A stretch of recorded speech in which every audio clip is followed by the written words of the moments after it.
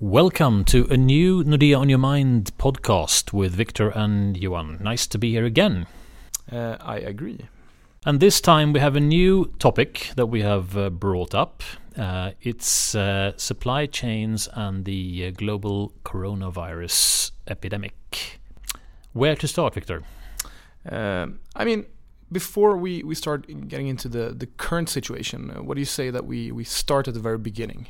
What is it that has been happening, and when did this start? Yeah, always good to start at the beginning, although we shouldn't make a long-winded lecture about it. The outbreak of the coronavirus started in December in the province of Hubei in China and has been spreading in China rapidly since. And the Chinese authorities have introduced what you could call draconian measures to contain that spread and to get on top of it. And that means that, well, we've certainly seen reports showing that in the region of 500 million Chinese are currently under travel restrictions. Lockdowns of cities, people not being able to move freely, that's massive. And especially in the context of that being, roughly speaking, 1/3 of the population. And as far as we can tell this has had a great effect on containing the spread of the virus in China. But if we look to what our report is about, what it's focusing on, what effects can we see from this major disruption if we look toward the economic side? Obviously very substantial effects. And I guess, Victor, is also worth highlighting that we are into what are the consequences for economic output and how will this ultimately affect how the businesses of companies perform. We are not looking into the specifics of the virus and the human tragedy associated with all people getting affected and getting sick. But on that particular question, what effects will this have? Well, we are already seeing substantial effects which are evident in, for instance, PMIs coming out of China, where we can very, very clearly see, also from companies having made profit warnings and various comments about the outlook, that the fact that people are not able to move around freely in China while they're under these containment measures mean that they have difficulties getting to work in factories producing goods. They have difficulties getting out, buying things, consuming things. And that's clearly depressing economic output in China. And these are the effects that we've already started seeing happening, or do you expect this to kind of hit once and then succeed? Or what is your take on that? This is what's happening now and what has been happening for the past couple of months since the spread of the virus became evident and the Chinese authorities introduced these draconian measures restricting the movement of people.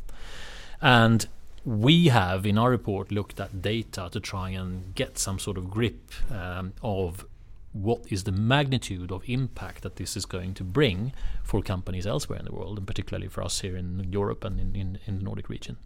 And what we have seen, apart from these PMIs suggesting that activity is low in China, is having looked at shipping data and activity in ports, just modeling that and allowing for the fact that it takes, roughly speaking, about a month to ship goods from China to Europe.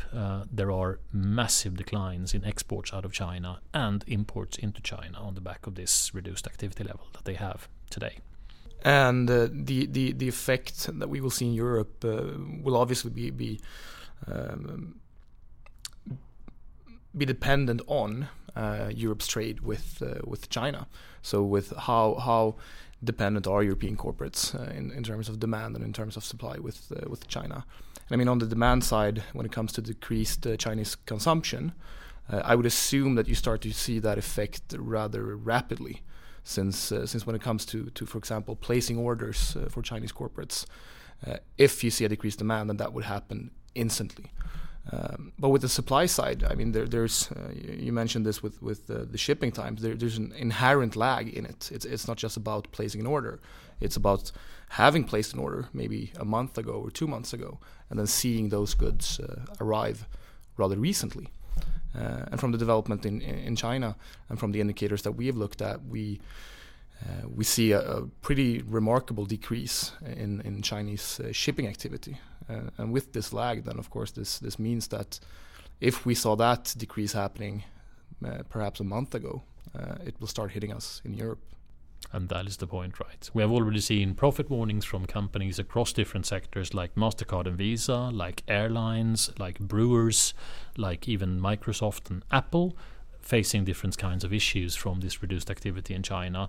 And what we can see in the data we've looked at is that we already know activity is lower, and allowing for the time it takes to ship goods from China to Europe now, the month of March, is the time that we're going to see the effects of less product, less material, less component being available from imports from China. So if we only look at this immediate effect, is it safe to say that we are somewhere in the beginning of the immediate effect? Definitely. Yeah. And then a key issue is, of course, that no one knows how long this is going to persist. And looking at what's the driver for this disruption, for shortages appearing in not being able to get as much stuff out of China as you normally do, and not being able to sell as much locally in China as you're normally able to do, well, that is because of the containment, that people cannot move freely. That's what's causing the disruption. Why is the containment introduced? Why is it there? In order to avoid the further rapid spread of the virus. And nobody can answer with accuracy how long that's going to persist or how big it's going to be.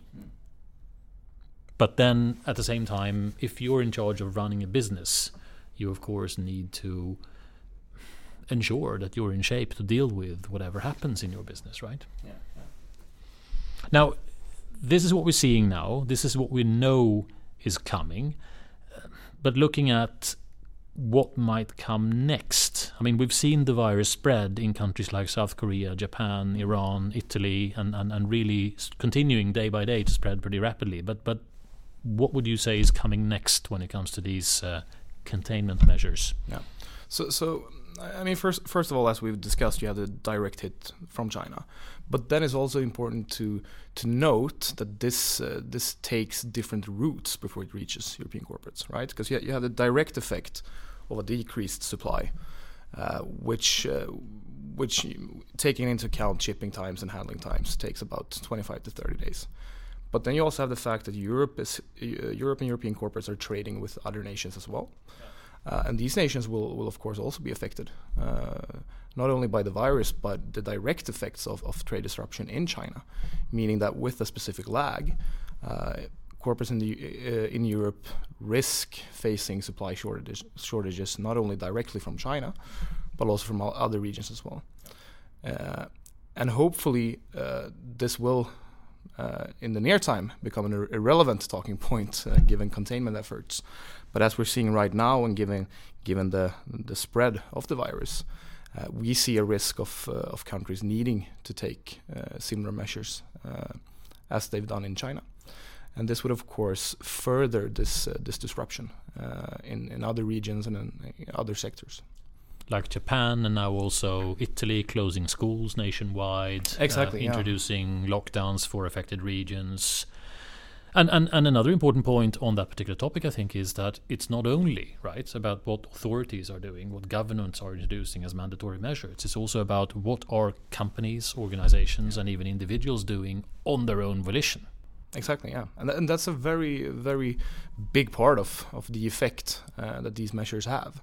And just as an example, if we talk about global trade, I mean, obviously there's been a lot of discussion in recent years regarding trade deals between the U.S. and China, putting a kind of dampened mood on global trade. But what we're seeing right now is an increased number of ports, for example, around the world, instating different types of restrictions regarding trade. And I mean, of course, this has to do with the containment measures. Just as an example, there are 2-week quarantine periods for Chinese cargo ships in some areas. And we've also seen some ports go so far as to not allow ships that have made a port call from China at all.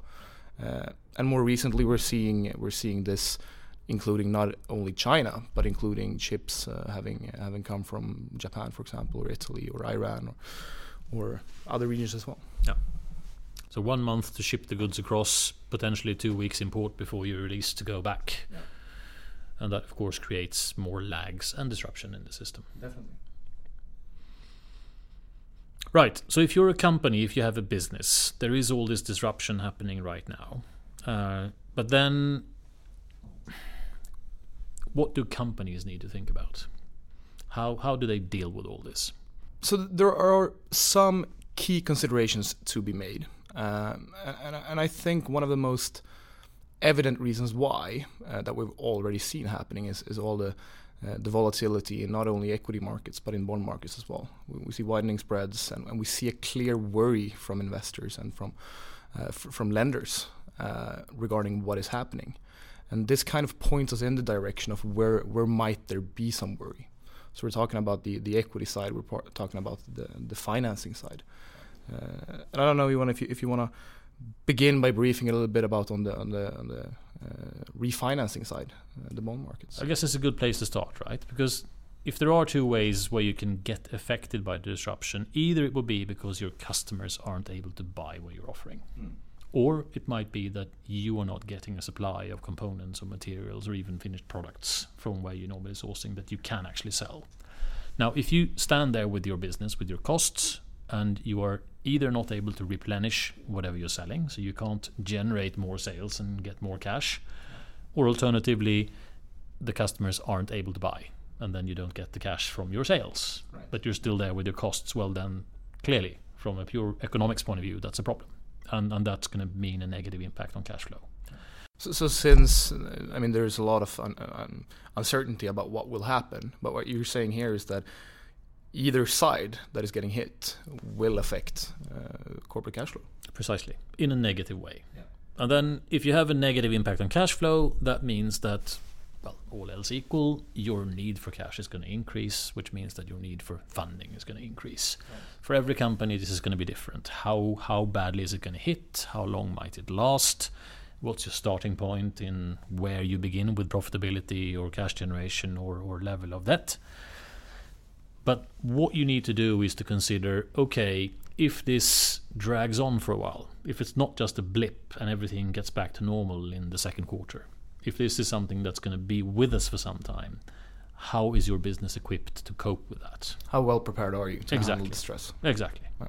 And there we would argue that for every corporate, it is absolutely critical to consider that now and to be proactive, to look ahead. And if you see any sort of potential need for an additional buffer to be able to weather any storm that may turn out to be what does lie ahead of us, you should make those preparations now. And as you said, with markets functioning, with markets being there, well, that means it's a good opportunity to do so rather than leave yourself at risk of finding yourself in a situation if things go worse than you hoped later this year and perhaps need to do a big refinancing and finding that the bond market, if you have a bond maturing, is not at all as forgiving as you would have hoped that it would be. And you find yourself in a situation where there might be a lack of funding, there might be expensive funding, you might be quite stretched. Clearly a situation you want to avoid. So from a risk management perspective, the suggestion would be to be proactive instead of wait and see. Because the wait and see might I mean, in extreme cases mean that, for example, the bond market for certain issuers dries up, but in less extreme circumstances might be more expensive. And you might have to go through a stressful period to arrange a refinancing or secure additional financing if your business is struggling in a difficult environment with a lot of disruption. And that's a very unwelcome situation to be in. You might have a lot of pressure already from being on top of managing your business operationally. Yeah. And then you don't need the additional problem of having to worry about financing or the terms of the financing. So much better to be out ahead and to build a buffer that will see you through this so that you can park that issue and focus on managing the business to cope as well as possible under the circumstances. And we're getting closer to the territory of what is, I guess, ultimately going to be affected, which is the equity value. Yeah. So what would you say specifically with regards to markets being as volatile as they are now, and we're seeing pretty substantially declining stock prices in certain areas. So on the equity side, that's clearly not a debt issue in itself, but the point is that for companies who find themselves in a situation where there is a lot of pressure from the disruption, where there is a lot of uncertainty, where their share price might get depressed, they could face a situation where a player decides to make a move and actually make a hostile bid for their business. And then taking advantage of the situation. Opportunistically, exactly. But then we're talking about listed companies, naturally. But that's also one thing that should be thought of proactively and at least considered in advance.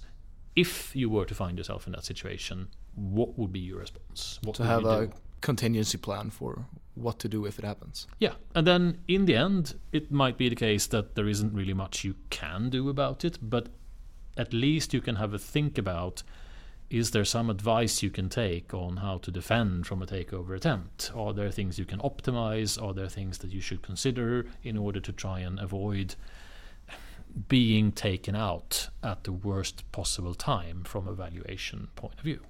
And are we talking corporates that might face this disruption in more healthy financial way, or are we talking about, for example, private equity investors as well? That's a very good point. I mean, in a turbulent environment with a lot of uncertainty, with a less benign funding environment, clearly even bigger, more well consolidated, stronger corporates might still be reluctant to go out in an environment like that and launch a hostile bid for you, even if your share price is more depressed than theirs. Yeah. But private equity, you need to be aware that, private equity has for the past 15 plus years been a very major player, the most important player within M&A in Europe for sure. But looking at the level of resource that the private equity industry has, we're talking $1.5 trillion of so-called dry powder, of dedicated money to invest in public companies that the private equity industry sits on today globally. So money that is available to spend, exactly. Not money locked up in corporates already. Money that can be put to work in buying companies. That's a substantial amount. That's quite a substantial amount. And $1.5 trillion out there waiting to be deployed, well, from such a player's point of view, if there are a lot of depressed share prices, meaning that perhaps long-term sound and good companies might be available at, just as an argument, one half or 2/3 of the price that they were available at in last year's market, that's a fantastic opportunity. So even though there might be an environment which has a lot of uncertainty, which can also hold back industrial players, it's probably dangerous to assume that there might not be a private equity, a financial player out there who could make a move. And therefore, for a corporate, it would make sense to at least have a think about, if that situation were to arise, what kind of response could we do? Yeah. So it's funding, it's liquidity, it's potentially takeover type situations. Those are the financial things on the agenda to consider while all this disruption is going on. And if we're talking more broadly, I would guess monitoring the situation and trying to stay as informed as possible would be kind of a high-level suggestion for pretty much anyone. And to not assume that everything will be business as usual, but to be open to developments potentially being pretty volatile or challenging or demanding.